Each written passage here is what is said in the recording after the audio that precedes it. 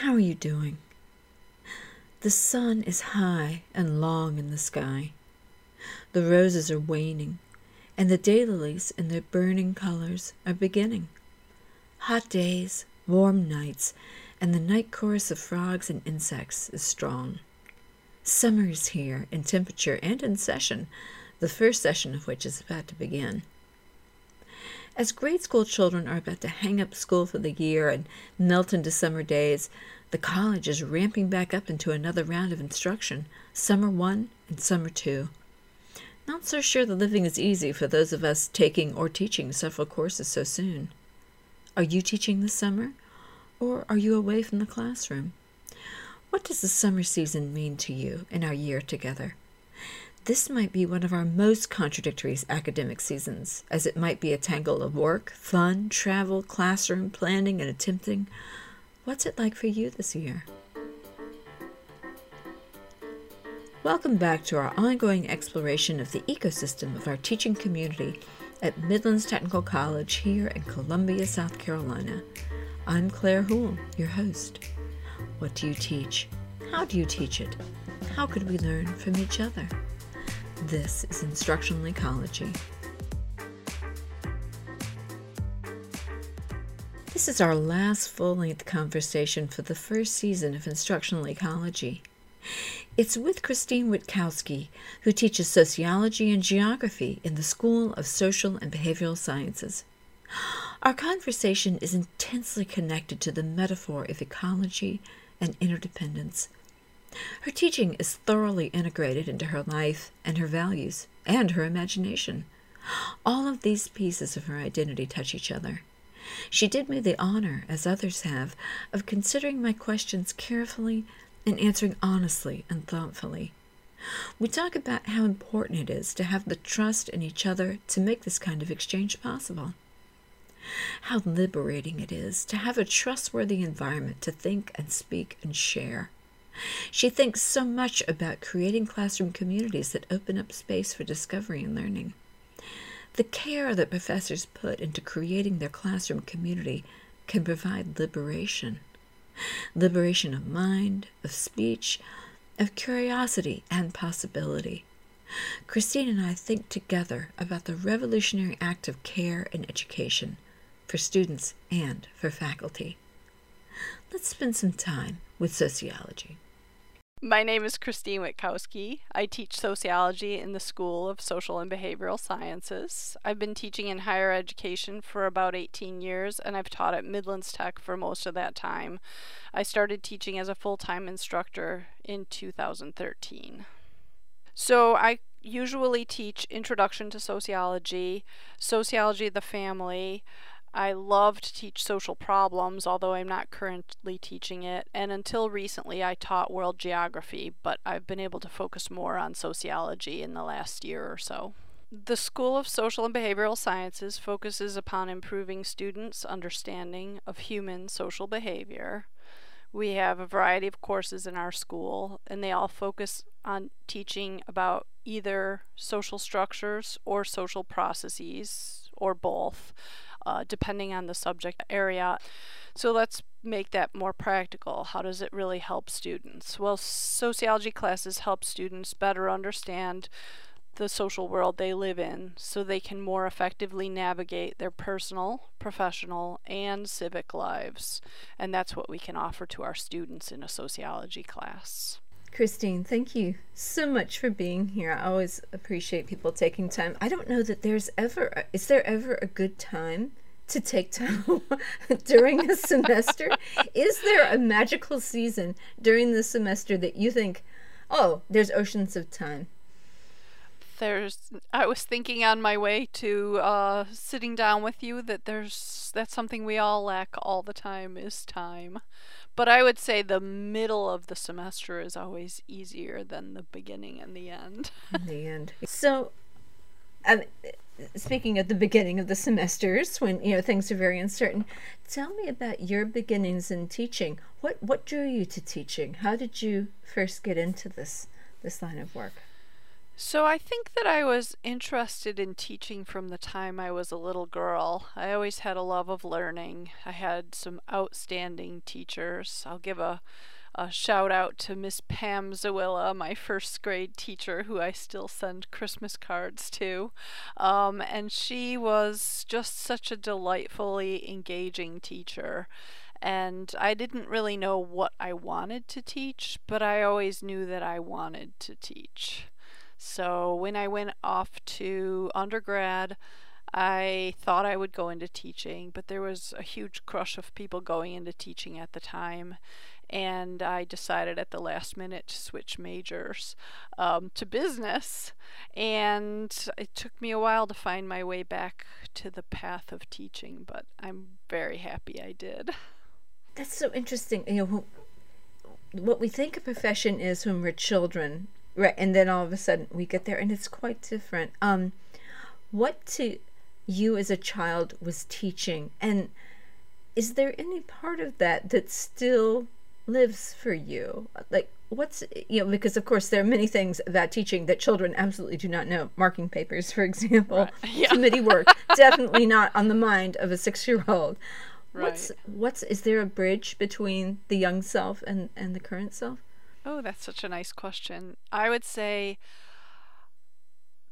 I was born with a Y in my mouth, and my teachers helped to bring that out, right? What I was given the opportunity to ask questions and to be curious about my world, and that's something that I try and stimulate in my classes today, is a curiosity on the part of my students about how the subject matter matters and how it can help make their lives better. And so when they're curious, it just brings me joy, and I love to see the lights go on in their head.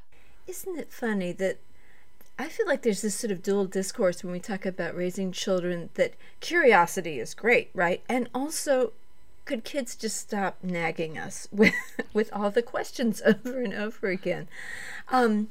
So I feel like also curiosity is one of those words that we kind of toss around without perhaps agreeing on what we're saying. So for you, curiosity in the classroom, what are you cultivating? Cultivating questions about what the concepts really mean and how the theories can really help us, cultivating questions and ultimately their own answers about why the subject matter matters, and how it's relevant to our complex and sometimes dangerous seeming world, right? Difficult seeming world. I think when they can see how the subject matter can help them and help us solve the problems that we face as a species, then that is a curiosity that has gone wildly in the right way. It sounds like you're encouraging not just the curiosity of asking, what's this? What is this thing in front of me, but to continue to ask, even after perhaps you have an answer. Yeah, oh yes, for sure. Keep digging and digging and really Tell me about that. And I mean, you're into it. particularly in sociology. What does it Right. mean to continue to dig in your discipline? So it's about asking not so much where did the concept come from and who were the scholars that brought that concept to light or to life, because I think that most of my students won't be sociology students, so that's not such critical information for them, but rather, why does this concept matter? How is it important in the grand scheme of things? How does the concept relate to other concepts that we're learning in class?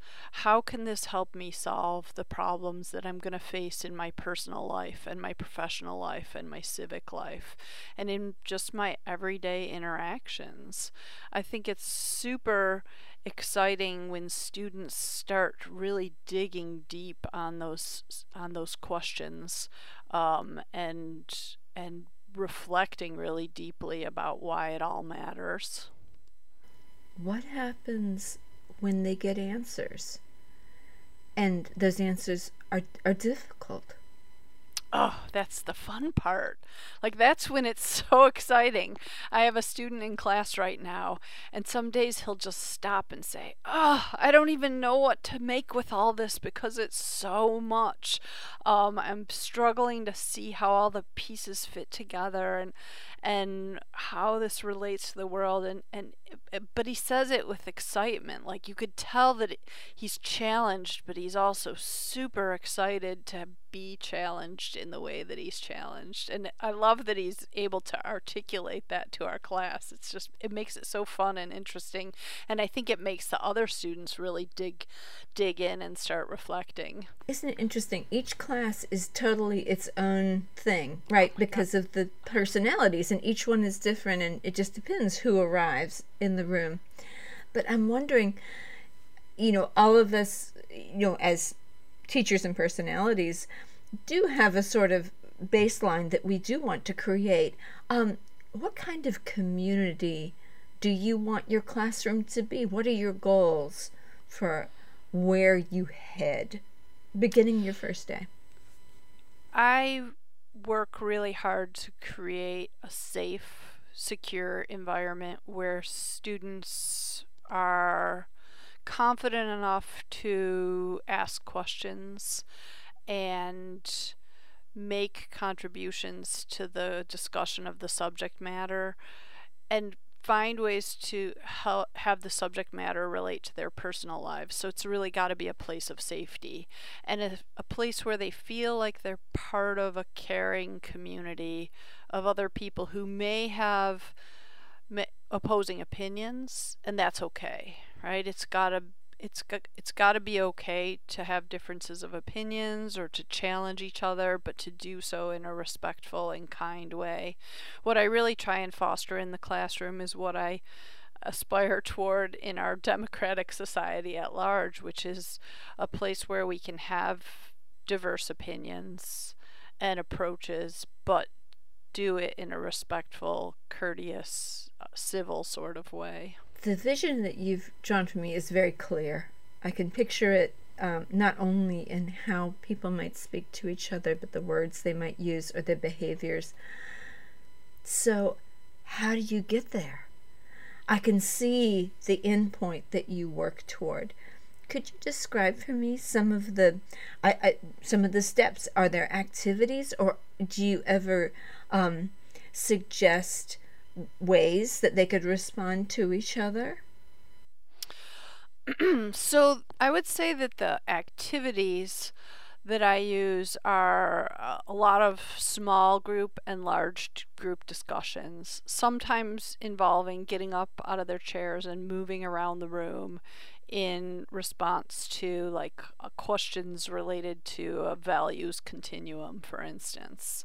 And in the process of doing that, getting up and moving around, I'll sometimes pause and say, okay, just introduce yourself to the people around you. Spend a minute getting to know each other, and then we'll move on to the next question to have them move around the room. From the very beginning of the semester, I try and ignite their curiosity and interest, sometimes with really provocative themes, so that they do want to think and be curious. And I'll start the conversation sometimes with really easy stuff in class where they don't feel so challenged, but then I move on to more difficult material. I'd say one of the biggest impediments to developing the kind of community that I'd like to have in class is the seating arrangement that is always sort of pre-structured in the classroom. And the reality is there's not always time or the desire on the part of students to move the desks around. But if I had in my dream world, I would have a circle or a semicircle of seating in class so that students could all see one another's face. That would be a real helpful in trying to develop the kind of community that I work really hard to develop. What what does seeing each other's faces do? What's different about that? I think it takes away some of the fear about how people might be reacting that you can't see. It adds a level of personal relationship that's hard to develop when all students are seeing is the back of another student's head. Without being able to see the facial expressions and the hand gestures and the body language, it's hard for people to fully engage with one another. And so this physical structure that we have in the room, I think, is something of an impediment for the highest caliber of a discussion-oriented class that we could aim for. Is that the kind of observation that you might sometimes bring to a student's attention? Oh, is that sure. within the purview of sociology? Absolutely, yeah. When we talk about social structures, that's one of the things that we do discuss, is how the social structures are about much more than just physical structures that humans create, but that's part of it. And so when I'm introducing the topic of social structures, I'll sometimes use this as an example of how the way we arrange our physical space affects the dynamics of the interactions within that physical space. And that provides a really nice segue then for helping them to understand how the way that we structure our political system, or the way that we structure our economic system, or the way that we structure our education system has similar outcomes in terms of the way people behave, influencing the way people behave within those social structures. So it's definitely central to the subject matter of sociology. The container affects the contained. Yeah, that's such a nice way of expressing it. And I think that classroom so fits with what we're trying to think about in terms of our college community as a whole, right? How does the container of this MTC community affect not only the staff and the administration and the teachers, but also the students? And that's why I love the topic of your podcast, being all about ecosystems. I think it's great. It's something I've been thinking about for years. To me, it's so vivid, especially in a community college, that it does have that very ecosystem-like feeling to it. What to you does that open up for a way of thinking about a community college or our community? I think it opens up the consideration of how much we need to rely on each other. There's this symbiosis that we don't necessarily even recognize between the different social positions at the college. We fail to recognize what one another is doing and how we can play a role together, working together to really create the best learning opportunities for our students. And that's ultimately what we're after as an institution, right, is to nurture the growth and development of our students. But I think we forget how we all need to work together to make the magic happen, right? We can't work in our individual little worlds, our classrooms or our offices or what have you, and have the success that we're trying to achieve with our students. I agree.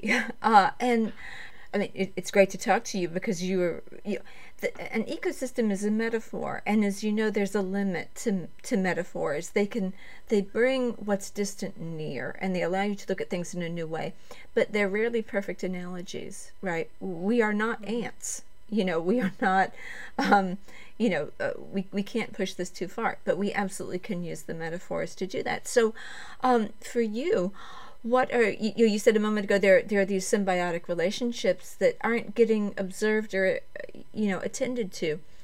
What do you think could happen that could strengthen a teaching community? Is it awareness, observation, leading to what? What could happen? I think it's developing an understanding of all the important, I'm going to use the language of sociology here, of all the important social positions within our social structure.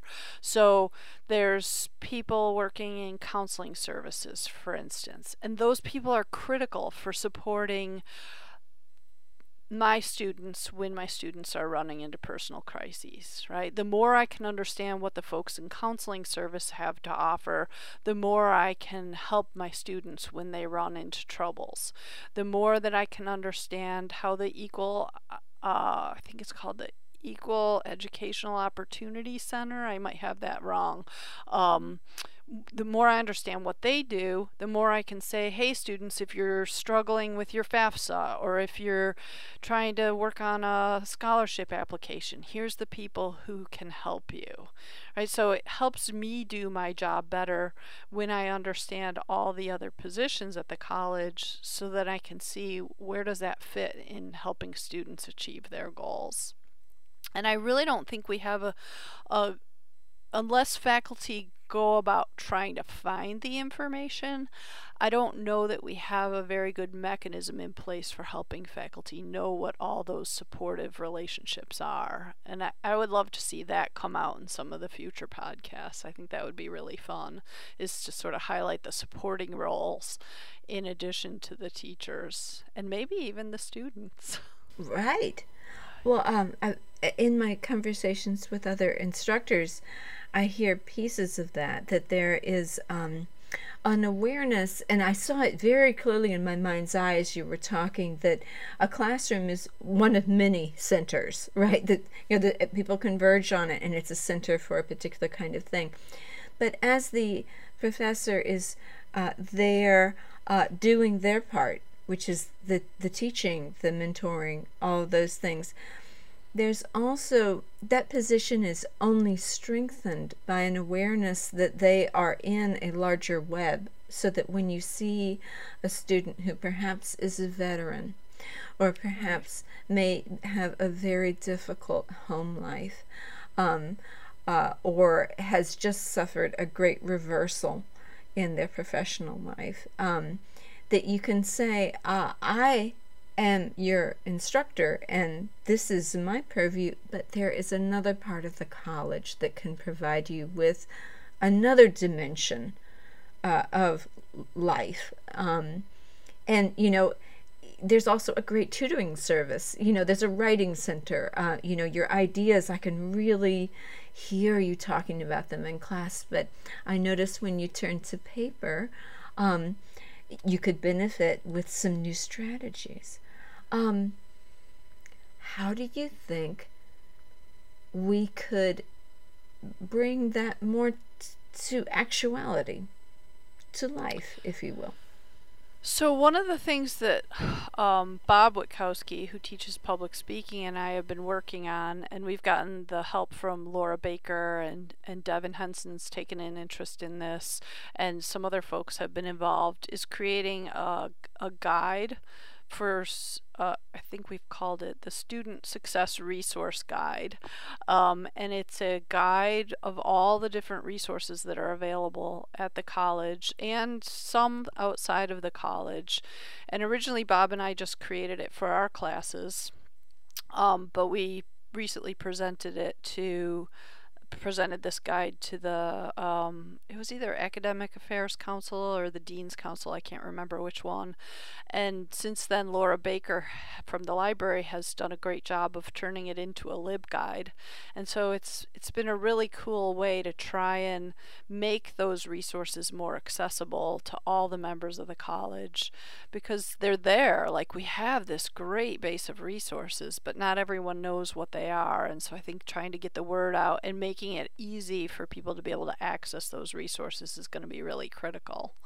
But I also think something like your podcast could be really useful in raising people's awareness about what the different divisions or units, or I don't even know what the correct word is, but the different parts of our organization have to offer, not only for students, but also to help faculty do a better job at what they need to do. How could we make these things more actionable for instructors to begin to activate for students? So one of the things that I did this semester, and this was a new project that Bob and I undertook this semester, was to create this resource guide. I had it sort of in a bunch of different places in my courses before, but we created this guide where it's all in one place. And in addition to that, what I did, and I think Bob has done this as well, is create a self-assessment that students can respond to see what areas they need help with. Like what are the challenges that you're facing? So for instance, one of the challenges that a lot of students face is difficulty being able to understand and comprehend the college level textbooks, right? So directly asking students a question, or to respond to a question like, do you face challenges in comprehending college level textbooks? If they say yes, then we can say, here's a resource for you. If they have trouble with work-life balance or time management, if they can actively say, yes, that's something that I struggle with, then we can say, okay, here's the section of the resource guide for you. So I've created both a self-assessment in D2L that they can use, but I also used Mentimeter, which is sort of this interactive presentational tool, to actually walk my students through answering these questions together, and then it gives me the opportunity to talk about the resource guide and the different components in it. That's outstanding, and that's something that we'll have on the webpage for this episode. And to be able to simply go right there and do that, and to have it be a self-assessment, so that takes away so many of the stakes of going and being assessed, because plenty of us do not wish to be assessed, especially as adults. Yeah, it's been great, and that's one of the things that I think is really important when someone creates something like this. Share it, right? We all are so limited in time, so if faculty or staff create useful tools, then sharing those tools is so beneficial to everyone. When I talk to a professor, it's such a joy to step into their particular, not only their idiosyncratic world of their personality, but of their discipline. And so again, to sit with you inside the discipline of sociology, and so I hear things from that sort of perspective, and it made me suddenly wonder about the economy of sharing information at a community college in higher ed, right? Because I feel like in higher education, information is the currency. But as you know, that doesn't necessarily, as soon as you bring in currency, some things are worth more than others. Some things are rarer. Some things are scarce. How does that strike you? Like, do you ever perceive the exchange of information at the college in that kind of lens? Like, do you observe how information flows in some places and others gets stopped up or isn't going different places for whatever reason? I do see a communication challenge that oftentimes occurs because, to use the common vernacular, we get so caught up in our own little silos that we forget what's going on outside of our silos. And people don't always take time or have the time to really step into one another's shoes and understand where one another are coming from, and so it does lead to some difficulties in communication.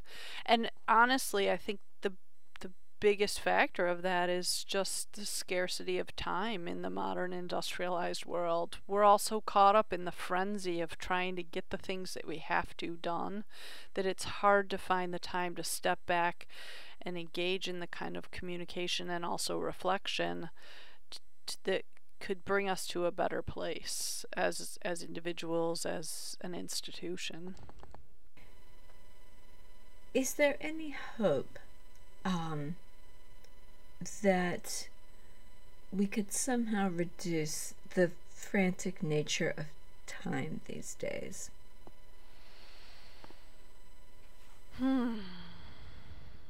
That is a very good question, Claire.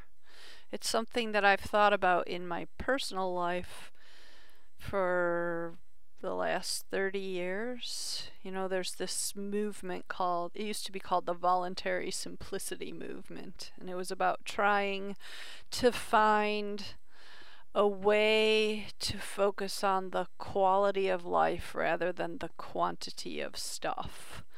And in fitting in with that theme is the notion that we need to like take time, right? We need to really take the time to invest in our relationships, take the time to reflect, take time to just be. I don't know how to make that happen in the professional world though, right? Because there's always the next thing that has to be done. There's always something new being added to people's plates without the old things being removed from their plates. I think it would have to be a real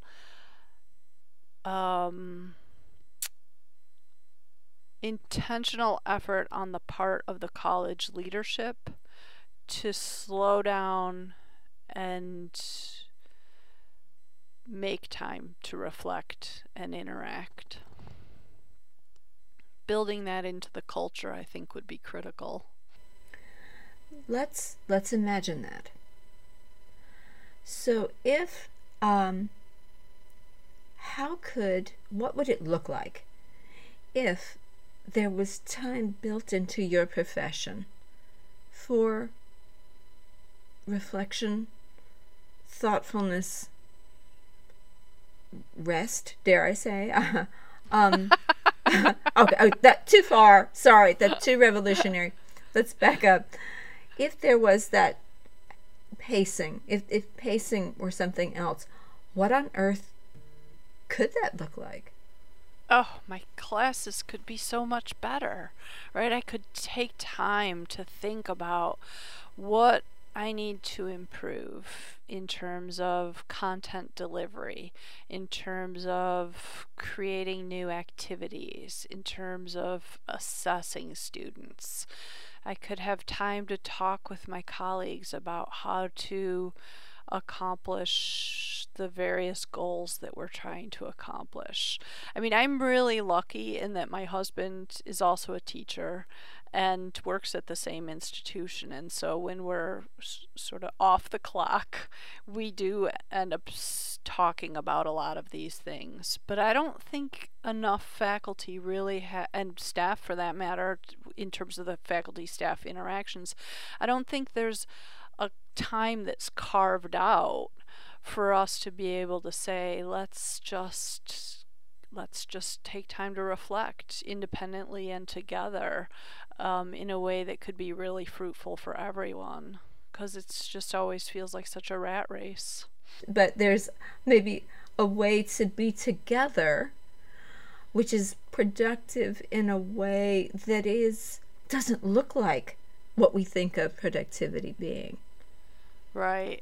And Right. you know, I think that Zoom offers us the tools to accomplish a lot of that. One of the challenges we face as an institution is we're separated by space so much. So some people are on Northeast Campus and some people are on Beltline and some people are on Airport, and it makes it difficult for us to really have time to interact with each other, but Zoom offers the opportunity. And I do think that that's been one of the benefits of the various kinds of learning communities, is it's a time that is carved out for people to engage in that kind of interaction that can be really beneficial.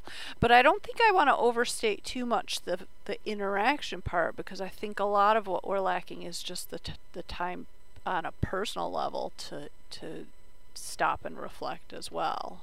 Right, to take counsel of yourself. Yeah. Like you said, I mean, you would have a chance to say, what is working? What's wrong? Or what could be that isn't currently? You know, Right. that's sometimes quite a Yeah. huge thing to ask. Well, and I think it's less about what's wrong, but more about what could be even better. And I think that's the approach that we need to take when we talk about things even like faculty enhancement. It's not that anyone's doing anything wrong, but are there ways that we could make our instruction even better, right? And that would not only help our students, but it would help us as faculty, because our students would be more responsive, right? The more engaged my students are in the classroom, the more fun I have as a teacher.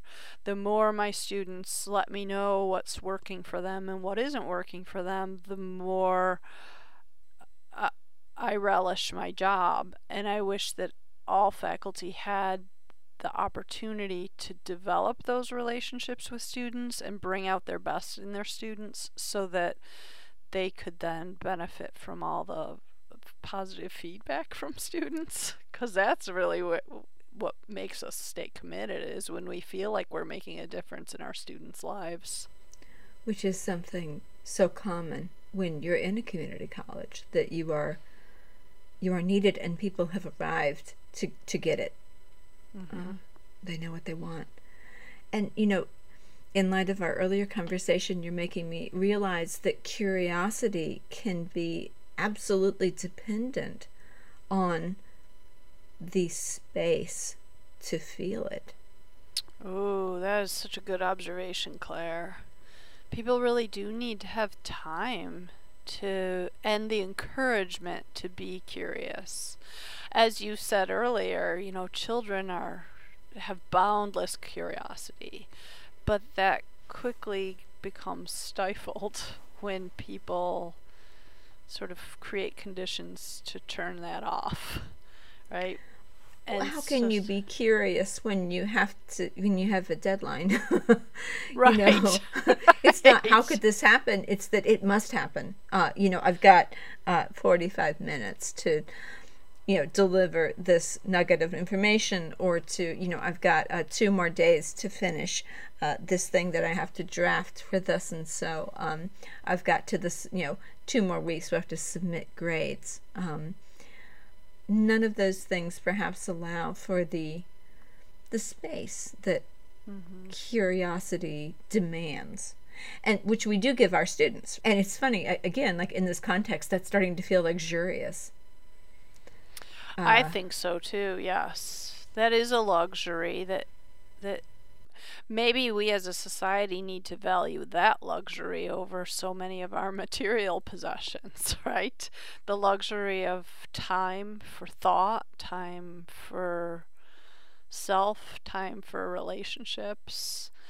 And something you said reminded me of a lesson that I learned well from one of my my PhD instructors, which was really focus on the quality of what you're teaching rather than the quantity of what you're teaching. And I try and remember that. Like, I always feel like I've got to get so much content to my students, but there's other ways I can get it to my students, like through written lecture notes, so that we can spend more time than dissecting the ideas in class. So this is 2 years of pandemic, and how are your students? My students are amazing. They're amazing. I think that of the students who come to class, and there's a key issue. The attendance has been very poor, but of those who come to class, because I create the groundwork for a discussion-oriented class, I find that they're really receptive to that, and they're excited. A lot of them, not all of them, of course, but a lot of them are excited to learn and engage in a conversation about the subject matter. Now, I'm lucky because I teach a subject matter which is super engaging, right? So it's easy to get them talking about it. But I think that students want to have that sort of engagement. And I also think they want faculty who are aware that they face challenges and able and willing to give them the resources that they need. And when they find an instructor who they feel like really cares about their success and well-being, I think that liberates them to really throw themselves into learning in the classroom. I would say that by far my students are more excited to throw themselves into learning in the classroom than they are to necessarily do all of the work that they need to outside of class, however. So I don't want to say, I don't want to make them sound like they're totally dreamy, because there are many who are not doing the work they need to do outside of class, but there are many who are doing the work. So they're fun. I love my students. They're awesome. And I just will keep trying to encourage them to be the very best they can be, and try and help them understand why that's so important, like how this all fits into the big picture of their life. They're not just learning this so that they can move on to the next thing. They're learning it so they can really integrate it into their life, not only the knowledge but the skills that they're developing in class. Let me just hand back to you something you said. You essentially said that you talked about the liberation of being cared for. Ooh. That your students were liberated once they arrived at a place where they were cared for by an instructor and their classroom community. That strikes me as something that might chime quite deeply with your own values. Very much, absolutely. I think that people need to feel like they matter and that someone's got their back. And too often, for whatever reason, our students come to us with a slightly antagonistic relationship with their instructors. Instead of feeling like instructor is ally, they may feel like instructor is enemy.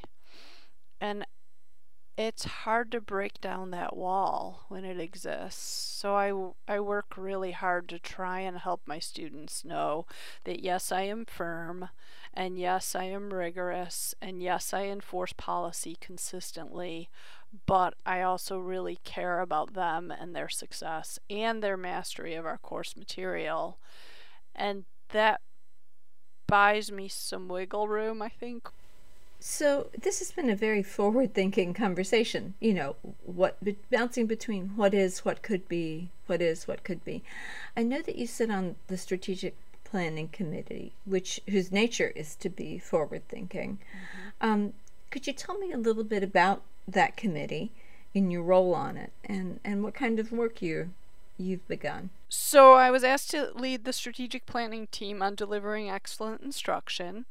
And I was a little wary about taking on the responsibility because I knew it would take me away from teaching, which is really my passion.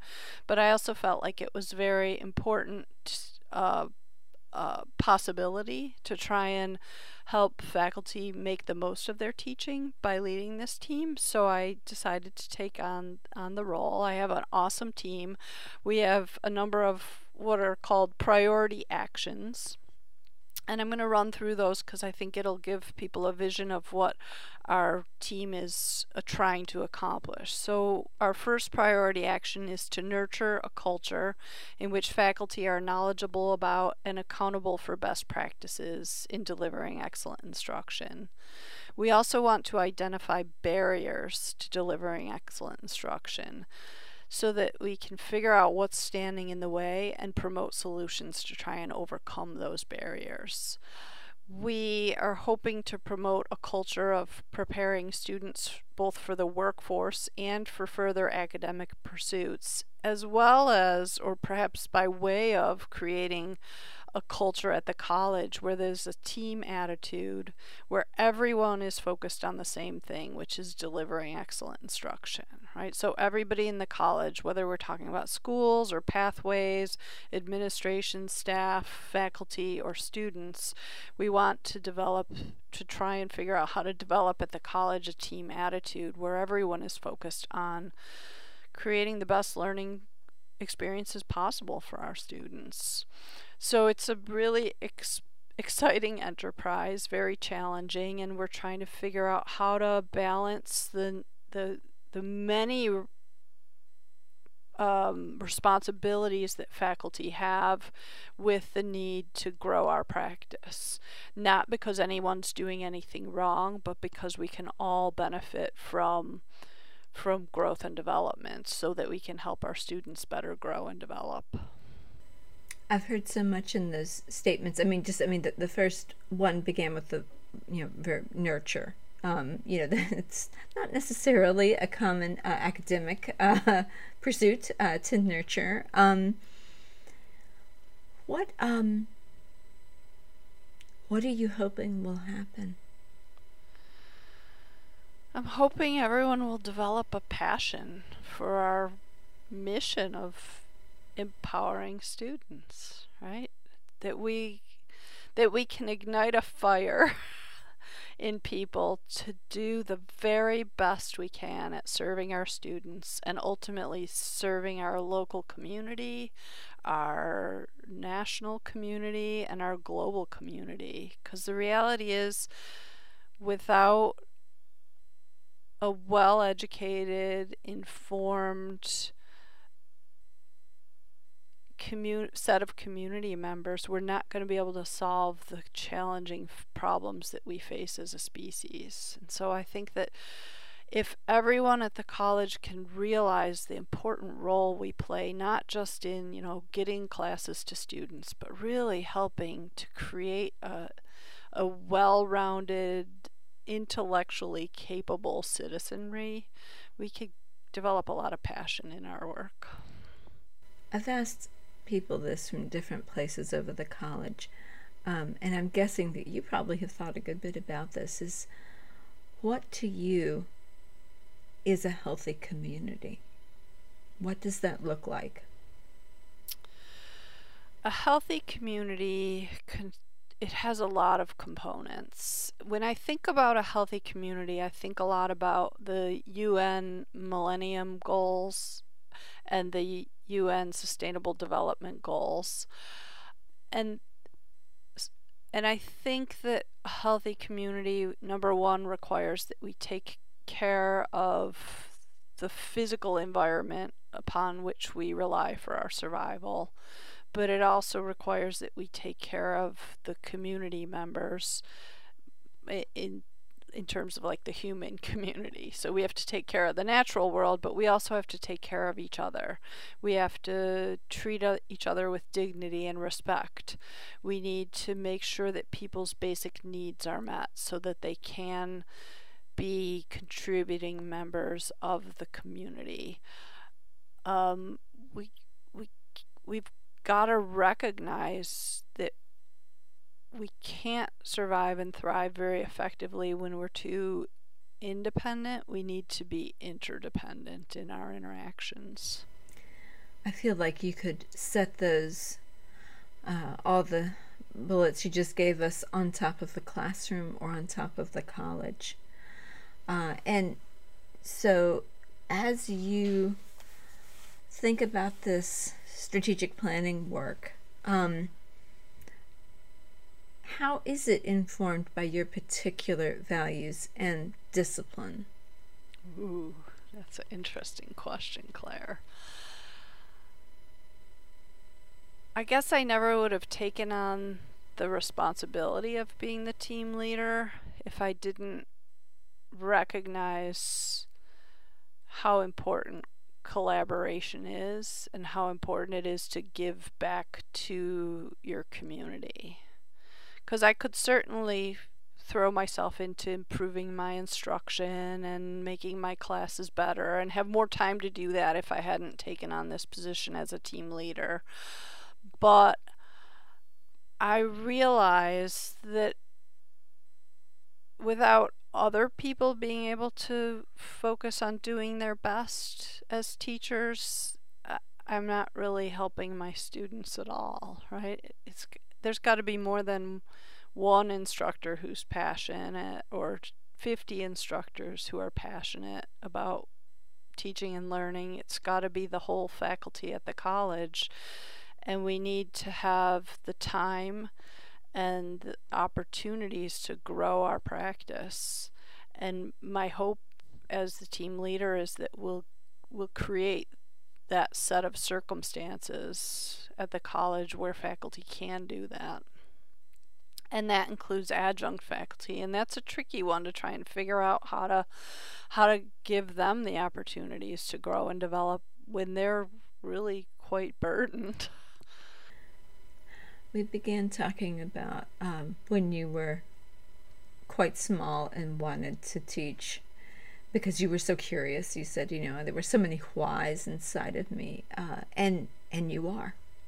You did it, and you're doing it, and will continue to do it. So what is alive for you right now? Where is your curiosity leading you? What are the questions that are animating you at this moment? And that's a very moment in time question, right? Because as time passes, our curiosity seizes on different things. So where are you right now?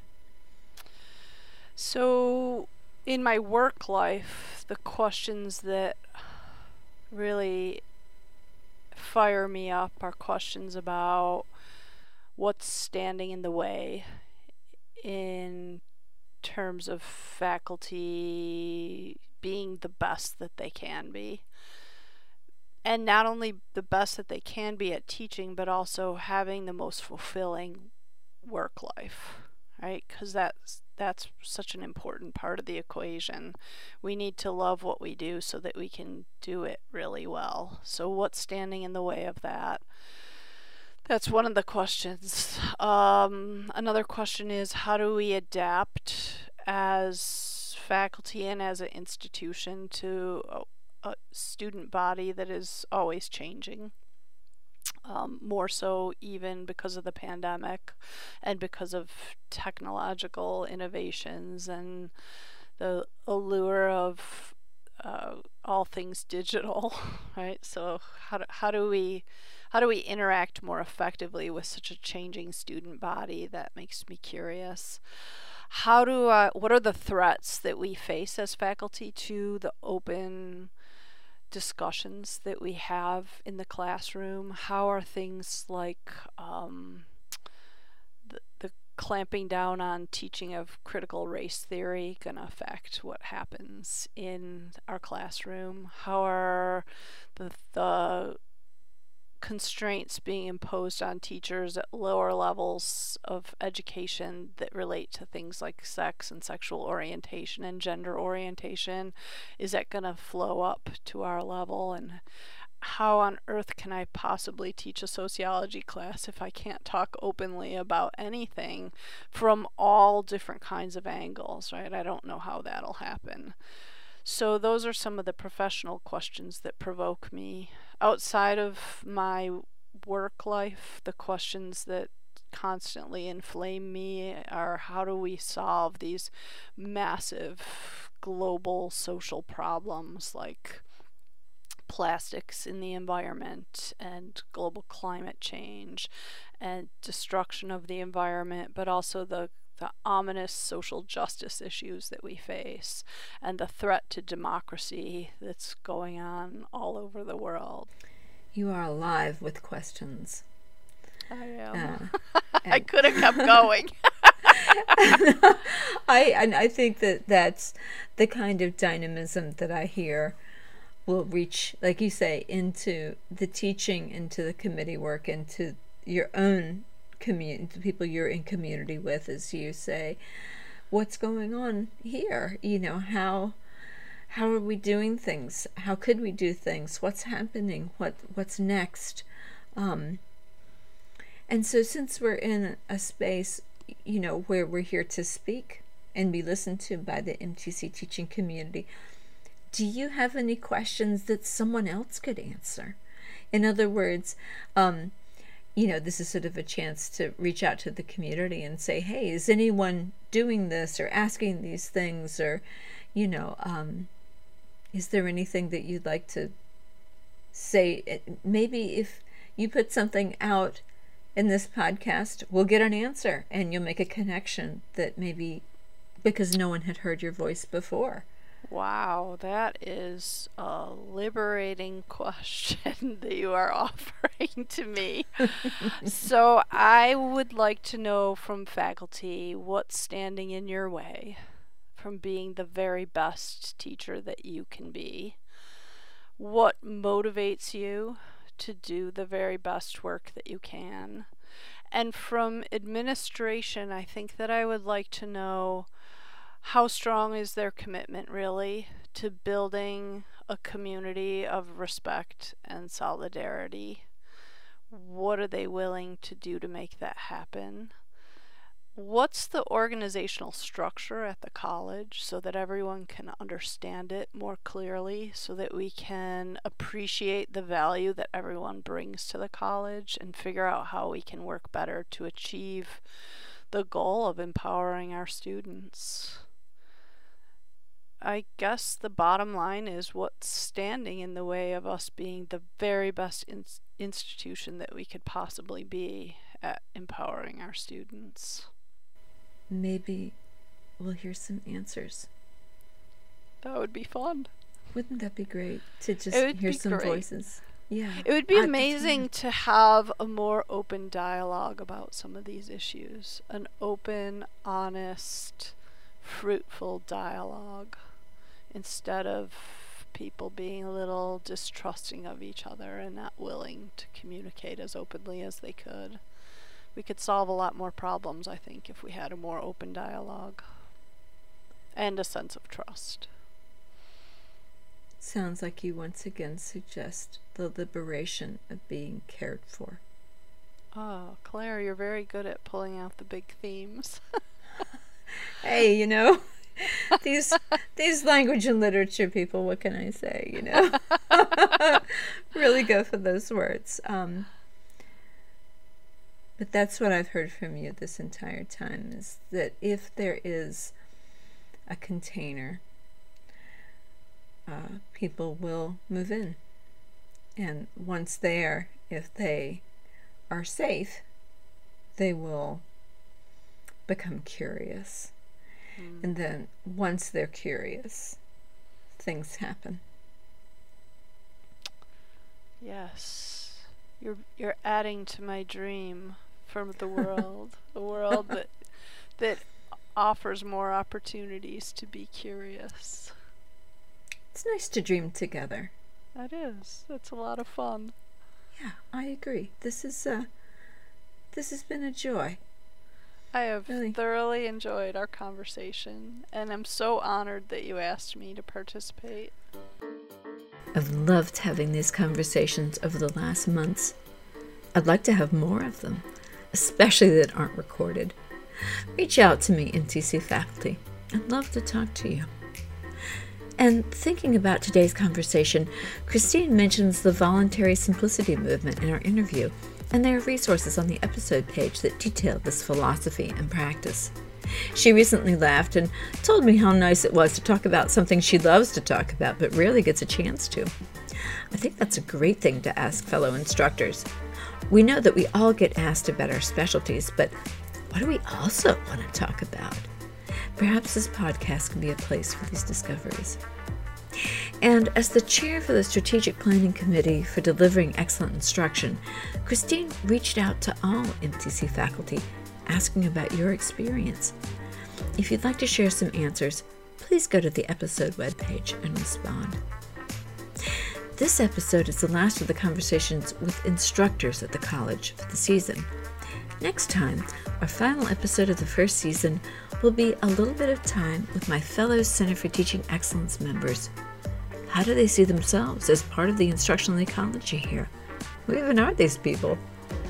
I hope you'll join me for that last episode to hear from us as fellow members of this ecosystem of instruction, and how we hope we can tend to our connections and create success for our students and for you, our faculty. Join us next time, close to the heart of summer and its solstice, in the web of our community.